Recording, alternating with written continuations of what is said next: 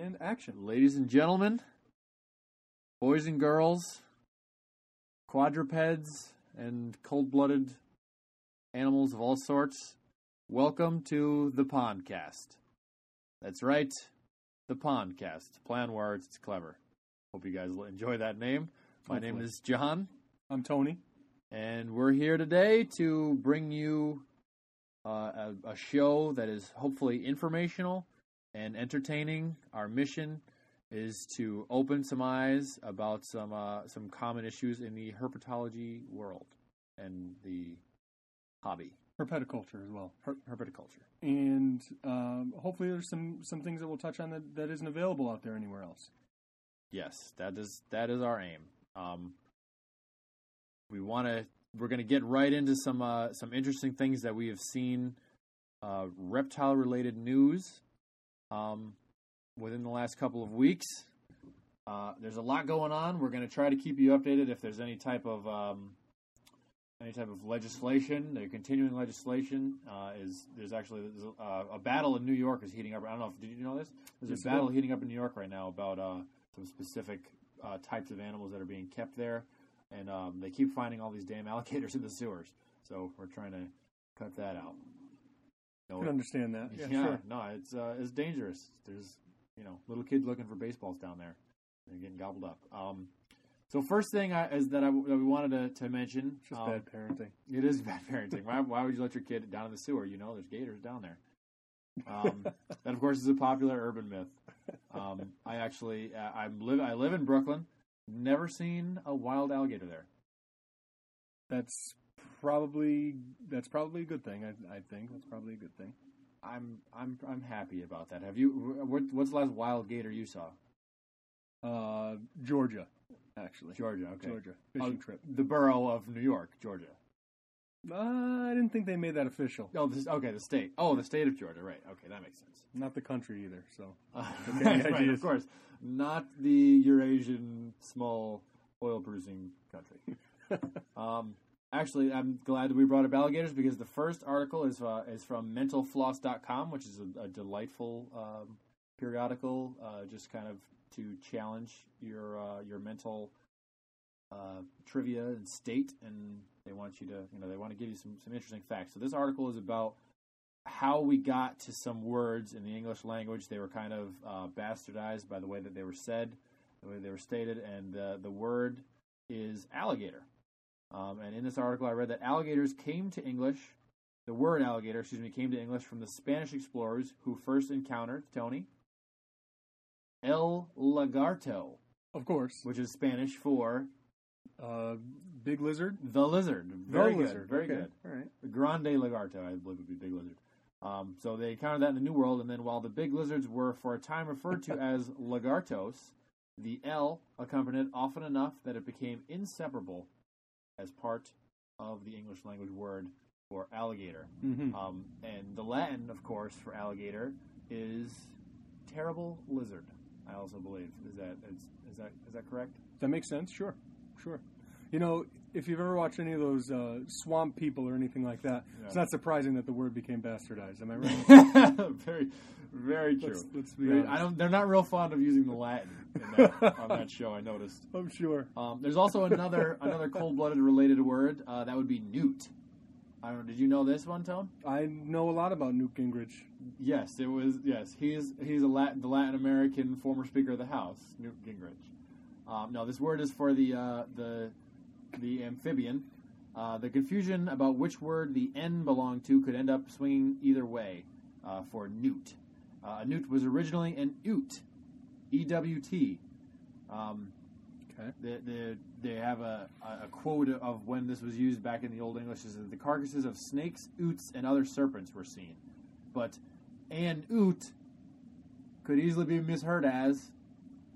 Newt? A newt, yes, a newt. Yeah, I'm pretty clever. I put that together. Yeah, that's it's similar to the Al Lagarto one. That's just an interesting tidbit about the way we speak our language. We like to have fun with it.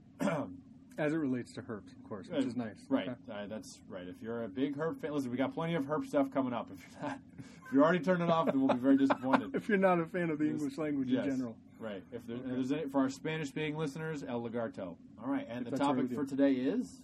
We wanted to talk about something that a lot of herp fans, people who are involved in the reptile amphibian hobby, obviously something that comes up pretty early on is the shows and expos and things like that you can visit all over the country and all over the world. There's some really big-time international shows like the Ham Reptile Show and things like that. Which is in Germany. Okay. I think there may be some reptile. I've never been. Lay people. We want to. I've never been over there, but I hear it's wonderful. There are some big time shows that people who live in the Northeast, like us, dream of going to or make their vacation plans around, like the Daytona show. Right. Losers, or most people are called. Yeah, basically. The best show around us is Hamburg in Pennsylvania. It's out there in Amish country. Yeah, named after the German town, Hamburg. Of course. I don't know if you're familiar with that. The Germans heavily populated in Pennsylvania. Continue, though. All right. Those aren't not cold-blooded, the people, I mean. I'm going to wake myself up after that comment and go on here. Well, people who are new to the hobby, they want to know about the shows. They want to know. They're going to go to whatever show's closest as their first experience, most likely. But is then that a mistake? No, it's not a mistake because you're new to it and you want to see what's out there, and you're just you're gonna put the least amount in that you need to as far as travel expenses and time and things like that, because you don't really know what you're getting into. Even if you think you have an idea, it's still really unknown. So, and that's what we like to call that's where the hook gets set in. I think a lot of people do that. They start off casually, and then next thing you know, your basement's filled with water pumps. Yeah, basically like my basement, like the basement we're sitting in now. But so they'll ask around, and this is why we want to hit this topic early on here, is because a lot of people ask questions related to the shows, what's out there, and also we want to talk about why, because there are very common reasons throughout, around the country, why certain shows will have certain animals available and other ones won't. Why can you get a hatchling turtle in Daytona, Florida, but you can't get one in White Plains, New York, when the 4-inch law is a federal law? And the 4-inch law being came into effect in 1975 because people were, I should say children were. Everyone knows about dime store turtles in the olden days, back in the 60s, 50s, 70s. And still in current day, you can see people peddling. You go to Eastern Parkway in Brooklyn, someone's going to be selling you a turtle. Sometimes. And the hatchling turtles were then sold for very cheap with a death bowl, which is the nice way of saying basically it's a plastic see-through bowl with a little palm tree in it, and they would sell these to you, basically trying to let you know that it was okay, that they wouldn't grow like a goldfish, like the beliefs about goldfish. Right. So, anyways, kids were taking these little turtles, putting them in their mouths. Turtle go to the bathroom in their mouth, and salmonella. The rest is history. Right. But so many other animals carry salmonella, and the turtles just really get a bad rep for it. Anyways, 1975, they made this law. You should to paraphrase, they could, instead of just making a law, they could have just said, "Hey, little dumb kid, don't put a living thing in your mouth." Obviously, would have been. That's what actually it could have been called. And I thought it was. I thought it was the most foolish thing, even for a 3-year-old. Yeah. The most foolish thing to do. I don't understand why you want to put it in your mouth. To hold it. To play with it, maybe. That's one of the stages of development, the oral stage. But that's, I guess, yeah. Where were the parents at, as Eminem said. Right. And why would a 3-year-old be left unsupervised with any animal? Right. Exactly. Even if it is small and seemingly harmless. Especially if it's small. But I've always thought it was ridiculous. I went down. I was out herping. Go ahead and make fun of me all you want. Anyone? Herping is the act of running around outside in a small amount of clothes trying to find reptiles. This is my best man right here. That's basically exactly what he said during his best man speech to explain to all my family members our what lifestyle. this weird word was that kept coming up in his speech. You get a lot of weird looks when you say herp in front of a bunch of people that don't know what you're talking about. So anyways, I'm out there herping, and this guy... So there I was. I'm going after turtles, which is my reptile of choice. So I'm catching, caught a couple snapping turtles, common snapping turtles, a couple eastern painted turtles. This is when you were a lad? No, this was actually last year. This was recently. Okay. Yeah. This is the story about when you put them in your mouth, or no? Some people don't grow out of this type of behavior. Very anyways, true. I'm down there, and I've drawn a bit of a crowd, and by crowd I mean 4 people, which is pretty exciting. That's big in this industry. That's very big. That's right. So anyways, I get this little painted turtle, very small, and I hand it to a gentleman to hold, and he's there with his kids, and he gives it to his son. I'm not giving it to the kid because I know. Right. And the kid goes to put the turtle in its mouth. I couldn't believe it. I swear. And So maybe those legislators did know something that we don't know. Yeah. Kids are dumb. I don't know. I don't want to alienate anyone listening, but your child is dumb. I don't know why you can't put a leopard gecko in your mouth. Right. Or they squirm much more. You can't. Sure, they're harder to hold on to, I would say. The leopard sure. gecko. They might let their tail go. But back at getting right. Turtles don't drop their shells. As we get back, getting back to the topic where we were saying the effects of the 4-inch rule, they differ. It depends on where the show is, and it differs what you can get, and what you each show has a specific kind of a forte. Yeah, that basically trickles down from each state's law because states will enforce laws different ways as they see them. Some states have a state regulation on top of the federal regulation that regulates that stuff, and some states enforce it and some don't. For instance, do we have a good example of one? Like I know, like you can't. In Wisconsin, it's illegal to make love to a badger because it's a state animal. Is it something like that? Wow. Is there a reptilian equivalent to that? My friend, I don't even want to know how you know that. Well, that's a longer story about why I'm not allowed in the state of Wisconsin.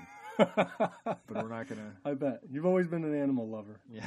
Terrific. Very true. Very Terrific. True. So we're gonna get into that topic now a little bit more. Are we gonna start with some of the breeds that are some of the types of animals that we can find at a specific? Yeah. Or are we gonna talk about a specific expo? So we were just talking about how different shows will differ. If you go to the Hamburg Reptile Show and the White Plains Show, these are just 2 examples that I'm probably going to use a lot because I have a lot of experience with those.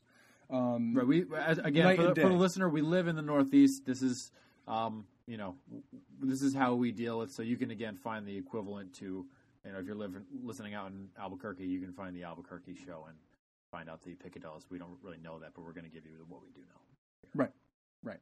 So the difference between White Plains and Hamburg are vast. Yeah, they are, and they're extremely different. Different experience. One you can buy hatchling turtles and venomous snakes, and the other, it seems like they only allow ball pythons in the door. It doesn't. It can be really interesting and really frustrating if you live near White Plains and not by the other shows. Right, and unless you're if you're trying to get into the hobby as well, that can be you can go to White Plains and only get a very small slice of what you're looking for, and vice versa. If you're looking for some really interested morphs of ball pythons and you go to Hamburg, you're going to be a little more disappointed than if you just went to White Plains because there's we're not White Plains bashing here. Love that show. Yeah, that's true.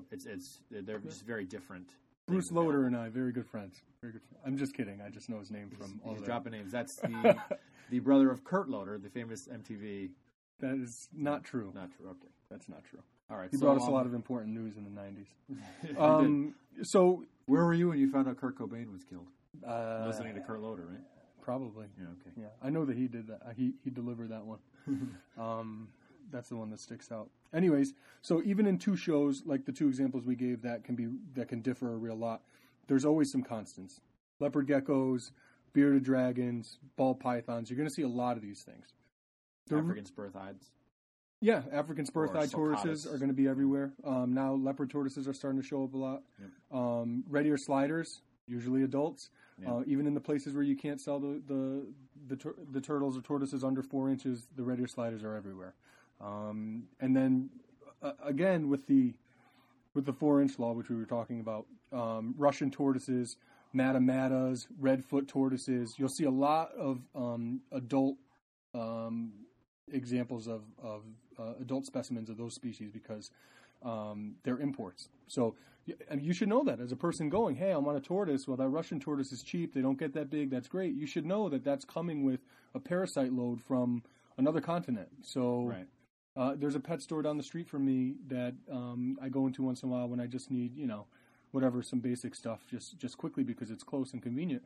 And they have a redfoot tortoise, Hermann tortoise, and a Russian tortoise in with bearded dragons. All 4 of those species in together, which is just maddening because 3 of those are going to be wild-caught imports. They're all going to have their own different parasite loads, and they're all going to affect each other in a very negative way. Tony, I have a good question. Is there any time when putting a bearded dragon and a tortoise or turtle, obviously knowing the difference, together is a good idea? Never a good idea. Never a good idea. And why? Quickly, why? Turtles and bearded dragons don't go together because bearded dragons, not very strong swimmers. Well, if you're talking about turtles. Right. Okay. Tortoise, talk quickly about if I want to have a bearded dragon and an Indian star tortoise together, why would I not want to do that? Well, even if both are captive bred, so you're not dealing with the parasite loads that we were talking about with the last examples, they grow at much different rates. A bearded dragon is going to be an adult in no time, and that thing is going to see the other animal as a snack. Right. They can be very aggressive. They can change overnight. I used to breed bearded dragons in the past. I know you recall, John, there was one time when I had 19 bearded dragons, which for me was a lot. A little more than I should have had probably. And that's it was a lot for your housemates at the time. That's true. That's true. You should never have housemates and 19 bearded dragons. If you have 19 bearded dragons, you should live probably solo. People, you got to pick. You got to pick between 19 bearded dragons or other human beings. An understanding wife is different than housemates. Right. Well, there's that reason. Another reason, obviously, is that they feed on different diets. So you're not going to be able to catch every bearded dragon piece of feces that ends up in that tank because you're just not going to be there all day. Right. Now, if you've ever kept bearded dragons, you know those things can be pretty potent and obviously not probably going to be nutritious for most tortoise species, and the tortoises are undoubtedly going to end up eating those right away. Right. I mean, it's just a bad idea for so many reasons. It's a terrible idea. Okay, yeah, that's true. It really is. Okay. I think not to mention the stress of the animals too. But please continue. That's right. That's it. The point being that it's unhealthy for both animals to keep them together. The stress is one part of it, and the things that you mentioned are the other things. As I was hoping you were going to say the stress, because that's what I was thinking. Well, a lot of people don't even realize if you keep 2 animals of the same species together, you can. Captive environments are not where these animals were adapted to live. So even 2 animals of the same species in a seemingly very appropriate environment may not be that, and the stress can kill an animal, right? And you'd be responsible for that. You have to be really careful about it. You don't want to have a little turtle heart attack on your. I don't want to have that on my conscience. No way. I think we're going to take a second here, and I'm going to give you another piece of news related animal related news. I think we're gonna. Is that cool? We're going to do that for a second here. You're asking me, yes. Okay. Well, you're the only other person here, so yes. I don't know if you were doing like a kids show where they ask the TV and wait 3 seconds. If you agree, then applaud. Okay. Great. Your silence is deafening. Thank you. This is another article I found on Mental Floss. They were talking about, and this is something that Tony will definitely, both of us will be able to give some insight to. They're talking about ways to get animals to breed. And in this specific article, they mentioned Galapagos tortoises, which is obviously an ongoing process. It's always something that you want to be continual breeding because there's a more finite amount of these animals on the world. So, like for instance, when this is a common mistake. When I was trying to breed my leopard geckos, didn't do much scientific work. I usually just put some candles on in the room and played Bon Jovi. He really did. Bon Jovi's not for everyone, and species, it's a species specific thing apparently, which I was really flabbergasted by. But there is not. But it's that sounds silly. But listen to this clip. All right, this is They have at the London Zoo. There's a pair of Galapagos tortoises that they were trying to get to mate, and they were treated to some quote ethereal tunes by French pianist Richard Gladerman on February 7th. The musician serenaded them with songs from his latest album, Romantique. It's some rousing piano music, including the Chariots of Fire theme, and they played that while these two animals were supposed to be getting intimate. And what ended up happening at this fancy zoo was absolutely nothing. The music had no effect at all on the mood. That is so strange. Tortoises. I can't believe that didn't work. Like I said, I mean, maybe that's the problem. Could have been what they were. You play Chariots of Fire. I mean, that's not species specific. No one's getting excited about Chariots of Fire. Maybe if he had played some Bon Jovi. I mean, I'm not even a huge Bon Jovi fan, but you know. I can't believe that this is the news that gets out there. Maybe they're just they try to gear it towards people who are uninterested to try to gain some publicity. Well, I think that what it was is the musician was looking for a come up to get his name out there. Oh, of course, and yeah. So it was, I'm sure the zoo paid him. Zoos have, but as we say in the hobby, any newts is good newts. So back to the newts again. I love newts. Unbelievable. Well, I'll take it. See, this is, and I think that we probably differ in this. I'm fine with antics like that because anything to stir the national conscience to our little four-legged friends. Yeah, but I think you do it at a cost because I also think that obviously any press is good press, right? This is some press. We're finding out about this across across the pond, so to speak. But like, it's just. Anyone who knows anything, who's ever kept an animal, knows that, and they probably don't. Well, I'd like to think they do. I'd like to think they would. Well, this is the thing: is that if it's just ridiculous. If something like that turns, obviously, there's not a lot of merit to playing music. We don't, there's no way that we're going to know how that will affect a different species. I think that there's ways that you can back this stuff up with scientific research. Right. Obviously, we've heard classical music helps with the development of human children. I can't remember ever hearing a scientific study conducted that said, with some kind of chelonian species that helps. If it's out there and you know about it, please contact us. I'd love to hear about it. That would be the most interesting read I've ever had about turtles or tortoises, and that's saying a lot. That's a good point. I really take that seriously. That's true, and it's a good point that if you are interested in contacting us, you can get to us at the Turtle Room. TurtleRoom.com. I'm obviously I introduced myself. I'm Tony, but my email is Anthony, ANTHONY at theturtleroom.com. Right. So if you have any questions, comments, likes, dislikes, anything you want to say, you can send those on to that email address. Until this really blows up, when we'll have to get our own email address. I think you'll be able to handle the traffic probably for the first couple of decades or so. I don't mind. I've got all day to do this. I know you do. I've got a very relaxed job situation where they let me. That doesn't mean I'm unemployed. It just means that my job is very lenient and lets me do my thing. Let's hope your boss is listening to this. That's good. I have to remember not to let him know that we've done this, and he should check it out at his leisure. That we've done what? All right. So back to the topic. Let's talk about. If you mentioned some of the breeds that are readily available. Species. Sorry, excuse me. Some of the species, right? Because right. Common misconception. My culpa. It's all good. This stuff happens. Some of the species that are readily available. Let's talk about if you're going to an expo, whatever expo you're going to. What do you want to look for if you're starting? What do you want to look for if you're an expert? What different things can you get at, say, the Hamburg show? Okay. What you're looking for is basically going to be a lot based on what your interest is. But you should know why certain things are more abundant. So we have a tendency as reptile fans to want to. It's like the Pokemon thing. You want to catch them all, but you want to go for the rarity. So something you haven't seen yet. That's so cool. Let me take that on. You have to be careful not to take on too many projects, especially if you're planning on breeding. Another thing is so many reptile species are extremely rare in the wild. Right.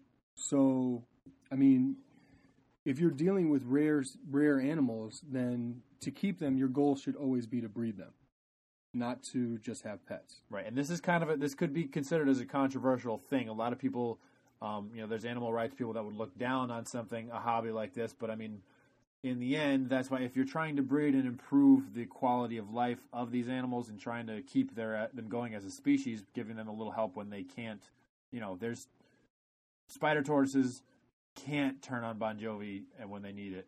They just don't have it in them. Mm-hmm. They lack MP3 players. Right. As a species. John brings up spider tortoises, which are my they're my most important project that I personally work with right now. Yep. They're from Madagascar. They are extremely small, which is very important. And this goes back to what I'm saying with what you're interested in, but also know your limitations. I live in the Northeast. Unpredictable weather, extremely cold. As much as I love sulcata tortoises, as much as I love can't do it.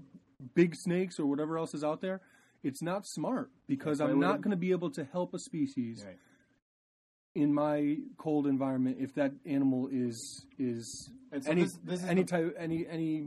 close to moderate in size. And this is the perfect tie-in to what you want to look for if you're going to an expo. There's a lot of stuff that you'll see some chameleons with excellent colors that are crazy. You need to research and know how they can be housed, and if your home and your area of the country is conducive to that. Right. A lot of people think sulcatas are awesome, and they are. They're very cool, but they get to be massive. And when we say sulcatas, we're of course referring to Centrocheles sulcata, or the African spur-thighed tortoise, which is actually, a lot of people don't know this. They just see them at the shows. They think they're a common animal. They are very rare in the wild, and their situation is, across Africa is not looking good right now. Right. Too much turtle soup.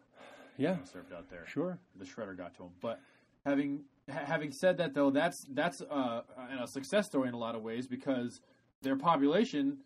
Yes. Is booming. Like you said, they're all over the place. Yeah. But as far to continue that trend and make sure that this species stays, on the up and up, you can't just start buying them and putting them in your house in New Hampshire. They're probably the most popular tortoise species in New York City, which is absurd. Right. Absolutely absurd. A little silly. And what you need to realize is there's a reason why they're so popular. Okay. A herd of sulcata tortoises, you can have, a big herd of them down in Arizona, and Is herd the proper term? That's what I would call them. Clan, herd, group. A bushel? You can call yours a bushel if you want. I used to have a bushel of leopard geckos. I don't think there's a word for it because they're not. They're not a pack animal. Exactly. So in the wild, they're not forming these. So they wouldn't. That word wouldn't be used for them. So scientifically, they'll be referred to as a bushel from here on in. Fine, we'll call that a bushel. You have a bushel of chelonians. But they lay dozens and dozens of eggs. Whereas going back to the example of dozens of eggs, of course. Yeah. But going back to John's example of the spider tortoises I work with, they lay one egg, and their shell, their plastron, and the posterior area of their plastron actually has to soften so that they can lay their eggs. Right. That being their the underside of the shell. To the layperson, the belly. So it takes that much work and that much time. It's such a delicate thing, and they lay one egg, and they're rare to begin with. And now you've got these sulcatas that are set up in these big bushels. Thank you. Sulcata, yeah. Very good. Down in the southern states. These are scientific terms, people. If you can't keep up with them, you don't have to really worry about it. And they're laying so many eggs, and that's why the reptile shows, even up north, are so these animals are so readily available. They're so cheap, and if you're getting smaller species like Russian tortoises or whatever else, then that's because they're imports, and that's why they're cheap. So you get what you pay for. And you should really research a lot because there's probably a smaller species out there that you don't know about yet that you'd rather have that would fit you better. And now you're working towards conservation. Right. If you're a turtle or tortoise person, it's all about conservation. And another part of that too is that especially when you're beginning. You may not be a turtle or tortoise person yet, but you will be. It's like, you get a tattoo and you realize, hey, I want another one. That's usually how these things work, and there's nothing wrong with that at all. That's true. You want to start with something. There's a reason that there's labels as beginner species, intermediate species, and expert species. There's some things just have very specific needs. You should know that before you've made a purchase and before you've added a life to your life, basically, because that's how you have to look at it. I mean, we can be, that may sound pretentious, but that's what it is. You're responsible. You're responsible for something else, and the way that the quality of that thing's life. And that is a good segue into another segment that I wanted to talk about. Just to keep things a little lighthearted around here. We don't want to get too Trelawney excited. That is lizards in cinema. We're going to call it. That's the name of this segment. Lizards in cinema. We're going to come up with something much funnier for that, for the title of that segment. Anyway, there is a movie that I saw recently, and Tony, I'm gonna hop right into this, and I want to hear your specific opinion. The movie is called The Queen of Versailles. Okay. It's a documentary from 2012. Well, you already know I haven't seen this. No, just by the title. You have not. It's right. It's not. It is on Netflix. Okay. So any of our viewers our listeners, check it out. It's directed by Lauren Greenfield. It was a very interesting movie. Basically, long story short, just a quick summary. What it is they follow the Siegel family, and they are real estate timeshare magnates, and they're basically portrayed as, and in my opinion, they're kind of villains. Okay. As far as they build this enormous mansion and have a ton of kids, and it's based after the Palace of Versailles, where the King of France lives. Okay. And they put it in Orlando. That goes without saying that there shouldn't be a palace in Orlando outside of the Magic Kingdom. I was going to say, yeah. I mean, when the Magic Kingdom is pushing it. Orlando is not a palace place. But having said that, sorry, anyone from Orlando. Right. Well, if you're from Orlando, then you know. How this connects to reptiles is that there is one scene, and this is I was back and forth on if they were just kind of being portrayed poorly or if they really just were careless people that were, had a boatload of money that they didn't know what to do with and didn't have any concern for the things around them. And then this scene happened where the mother is walking, marching around the house looking at things, and she comes up to this tank, which is a 20-gallon, with a lizard in it. Mm-hmm. The lizard was a Malleuromastix. And she starts to talk about she's talking about all the pets that they have to this documentary crew, and she goes to give something to this Malleuromastix that's supposedly owned by the daughter, and it's dead. The animal's dead. The animal's dead. And this is a documentary, so this isn't. Yeah, no, it was not It's just been living. It's been sitting in the tank dead for months because no one. They were like, she went to the daughter and was like, "Hey, Josephina," or whatever her name was. She was like, "How come what's going on with the lizard?" And she was like, "We have a lizard," and it was her lizard. It was her lizard. So they just have been sitting. They just let this poor thing sit there underneath there was no lamp, no heat lamp. There was no food or water in the tank. She was like, "Oh, he looks like he's sleeping. I'm gonna go get him some water." Went and got water and brought it back because there was nothing in there, and then picked it up and it was like. It was like a porcelain. Wow. That's when I officially knew. I was like, all right, they had some shady stuff. They had screwed a lot of people over, but when you saw that is when it really touched your heartstrings. Right, exactly. You're neglecting a poor Malleuromastix, beautiful animal, and that's if you want to really get mad at someone at the cinema, go see Queen of Versailles. Yeah, now this movie, which he's given you the title and told you it's on Netflix, just so you can go and feel bad about life for a couple hours. Well, it's worth watching. It's a good documentary. Yeah. It's very interesting about it's about the housing crisis in Boom. Is basically what the general how that went up and down and the people's lives that were affected. But it kind of makes you think. If you're that poor Euromastix, you could end up in so many great homes. Yeah. But you could really end up in so many bad homes too. And that, like I said, that harkens back to you need to be thinking about the life of the thing that you're putting into your house. And honestly, how many people really do? We've all been guilty of it. I really believe it. That Right, and that's These and animals we both are so have long-lived. Right. So We long. both have probably mistreated animals in our day because when you begin, you don't have a lot of information and you're just kind of interested in it, and then it slowly turns into realizing what you're putting an animal, the environment that the animal's in is either fit or not fit. Right. So that was Lizards in Cinema. That was a guitar riff. Lizards in Cinema. Like a Hot Wheels commercial. It was, yes. So check it out. Queen of Versailles. Don't check it out. Or don't check it out. I just told you. Which is what I'm going to do. Yeah, that's what I'm going to do. I'm going to not check that probably out. Probably not check it out. That's fine. It'll make you mad. I've got other things on my list. Okay. Yes. All right. So, in continuing on with our main topic, we're gonna round it out here. One thing that I hadn't brought up because we talked about chelonians, turtles, and tortoises. The first three on the list obviously were, well, if you remember, leopard geckos, bearded dragons, ball pythons. Right. There is a reason why these things are so successful in this herpetoculture, and they're just everywhere. There's a reason for that.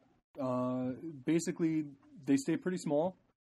Leopard geckos stay extremely small. They can be housed in small quarters. Ball pythons can, there's all these rack systems, which I know you snake people know plenty about. Right. And there's interesting morphs of each in Reptiles magazine. Bearded dragon with no skin. And what was just muscle? Well, it's you know what it is? It's not no skin. It has skin. I said that wrong. It lacks the spiny skin, and it's basically just soft, like maybe just the layer that would be under there or whatever. Okay, so I didn't KFC, but it's not crispy. Yeah, exactly. It's original. Exactly. Everything's trying to come out with new healthier options. Right. It's an organic bearded dragon. But these animals either lay a lot of eggs or they lay eggs often, as with the leopard geckos. Right, because that's a natural progression into owning and breeding. Breeding is a fun part of it. Yeah. Because then you get to have little baby ones of the thing that you already like enough to have bought. It's an amazing accomplishment, an amazing feeling fun experience, yeah. when you can have those eggs hatch out and there's new little baby versions of the animals you love so much, and you're responsible for those animals being on this planet. It's at least partly responsible. It's an exciting experience. Short of laying an egg of your own, which I'm sure would be amazing. Which I can only imagine. As males, we'll never really know what it's like to give birth, or lay an egg. Yeah, that's. I think that is a good. It's a special feeling. It is a special feeling. Now, John here was a history major. He's very good with geography. Would you say the majority of people in this country live in a colder climate? I would say that the most highly populated areas of our country is the East Coast. From Washington to Boston. In that range, there's specific terms for that area, but that would probably be. Those are the most densely populated areas. The South and the Midwest and the Far West are less populated, and those are the places that are most conducive to having a lot of the larger species. Exactly. As for instance, the African spurthides that we were talking about before. Yeah. If you don't have a lot of land in Georgia, then you should probably not have a sulcata, because it's just not conducive, and that's something that you learn slowly but surely. We had when we were living together, how many African spurthides do we have between us? We had probably 5, right? Yeah, probably 5. We made sure they all found good homes, but guess what? We live in the Northeast. Guess what didn't stay with us for the long haul? Right. It just doesn't work, and it's extremely heartbreaking when that time comes, but it's gonna come.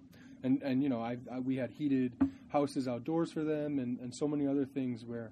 Right. That's I don't want anyone to think that we were just like they were just walking around our house. They were very. I mean, we went to great lengths to make them a part of the environment and to make them have. They had the habitat that they could thrive in. We took them on walks, and that's probably to help our cause. But we did right. We tied them up at the neck and dragged them with us to class. No, but that was there are options. There are options. There's things that if you have a big backyard in the Northeast, and are prepared to build a terrarium and have whatever. Like there's options. You just have to research it. You have to know what you're getting into, which is I think the main point of what we're trying to make. As when you're looking at an expo and you're looking to buy a new animal, and that goes for experts too. That goes. I mean, I would say that we can now consider ourselves experts. We've had many different types of reptiles throughout our career, and we still, before you get something, you have to look into it and know what you're getting into. Otherwise, it won't be good for the animal. Right, and it won't be good for you. It'll be or tough for yourself. Right, that's true. Because our heartstrings can only take so much playing. That's true. Where I was going with that geography point was, if you're in a climate that's anything but one of those hot spots in our country, like Florida or Arizona, Texas, then you really should be researching these cold tolerant or small species, and there's a reason why ball pythons and leopard geckos and bearded dragons are so popular, and the reason is you could breed them in a basement in the Northeast, with great success. We knew a person, and there's nothing wrong with that. Well, I have friends and contacts that have thousands of turtles themselves. One person with over 1,000 turtles. Guess where they live? They live in southern Florida. And Florida also worth mentioning, connecting to before, one of the most lax. Law-wise, they have not the most lax, but there's a lot of more. There's a lot of more interesting things, and a lot of things that can be had and sold, and all that there. Well, one thing I see a lot is a lot of people have ESA animals there, endangered species listed animals, federally listed on the endangered species by the Endangered Species Act. There's a lot more of those in Florida. When was that enacted? I can't remember. Ooh, Tony. Yeah, we'll look it up for you, 1978. Most of those things began happening in the 70s. That was when the big boom. And we might do a show on the laws and specifics. But the main thing that law stipulates as far as keeping goes, as far as it relates to keepers, is those animals can't cross state lines they can't be traded across state lines, sold across state lines, only gifted. So that means let's be honest. Some of these rare species, they're not just going to give them to you. Okay, it does happen, but usually those people have been, friends for years before that happens. So a lot of those species stay in that state, and Florida has a ton of those. Now we're seeing a lot of those in California popping up too, which were probably gifted years ago and then were established there. But I know we see a lot of that with Florida. But I also, and where I was getting at there, we had a friend who had ball pythons in New Hampshire who had around 1,000 snakes. So, I mean, that's just a basement. So you can't do that with other animals that you may be interested in. So if you really want something to grow and you want something that'll work, it makes your job so much easier when you can research the animal and its needs and realize that I can easily take care of that and be comfortable knowing that I'm providing my animals with a good life, and that this isn't going to have to come to an end because it's going to get too big. There's baby alligators all over the Rhode Island Craigslist. I see all the time. Come on, Rhode Island. So it's sad to see. Is there anything else that you need to add or finish? Because we're going to wrap this topic up now. There's always more I want to add. We'll save it for another time. Okay. So I think that just what I think we both want to say in wrapping up, if you go into an expo, no matter what level of hobbyist or reptile keeper you are, find something that's conducive to your environment and to the animal's environment, and then you can find a lot of really cool stuff that is conducive. If you're living in the Northeast, you can find stuff that you can do here and make that your thing. Mm-hmm. Instead of trying to reach beyond your means or thinking you can stretch something out, or I'll spray them 10 times a day. No, just you don't. There's not enough moisture here. If you're looking for, what I mean, just find a thing that you can handle, and then just go as wholeheartedly into that as you can. And that is what has been most rewarding for us. And I think that's kind of the point of what we wanted to say, right? Would that be absolutely that well wrapped up? How did I do? Beautifully. Okay. I think that is going to do it for us today here from the Pondcast. I am John. I'm Tony. And this has been brought to you by theturtleroom.com. Please visit the website. check out, if you're interested, we mentioned a few of the videos are up about spider tortoises. And also Pacific pond turtles. Those are a few we just got done, and we're working on more. So there's going to be a lot of content coming out. Absolutely. So if you're interested in this, also let us know. Hit us up on email at Anthony at theturtleroom.com. At theturtleroom.com. Whenever you're listening to this, have a good rest of your day. Thanks. We're going to edit all of this out.